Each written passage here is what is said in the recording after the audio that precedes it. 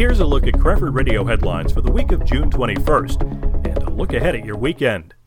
Cranford High School boys lacrosse head coach Al Reynoso has been awarded the Len Roland Sportsmanship Award for the 2019 season. Reynoso has been the team's only head coach since their first varsity season in 2005.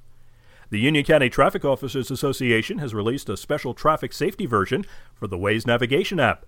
In addition to providing the usual help with directions, drivers are given traffic safety tips before and during their trips. Listeners can find the link in the Tap Into Cranford news story.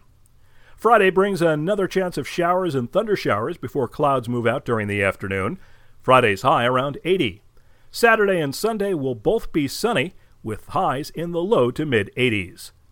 The Downtown Cranford June movie series continues Saturday with The Great Outdoors. The film begins at 11 a.m., and tickets are $8 for adults and $6 for kids.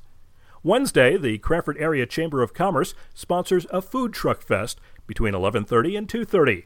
It takes place in the parking lot of CEC Research at 16 Commerce Drive.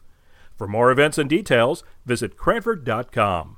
News provided by Tap Into Cranford. For Cranford Radio, I'm Bernie Wagenblast.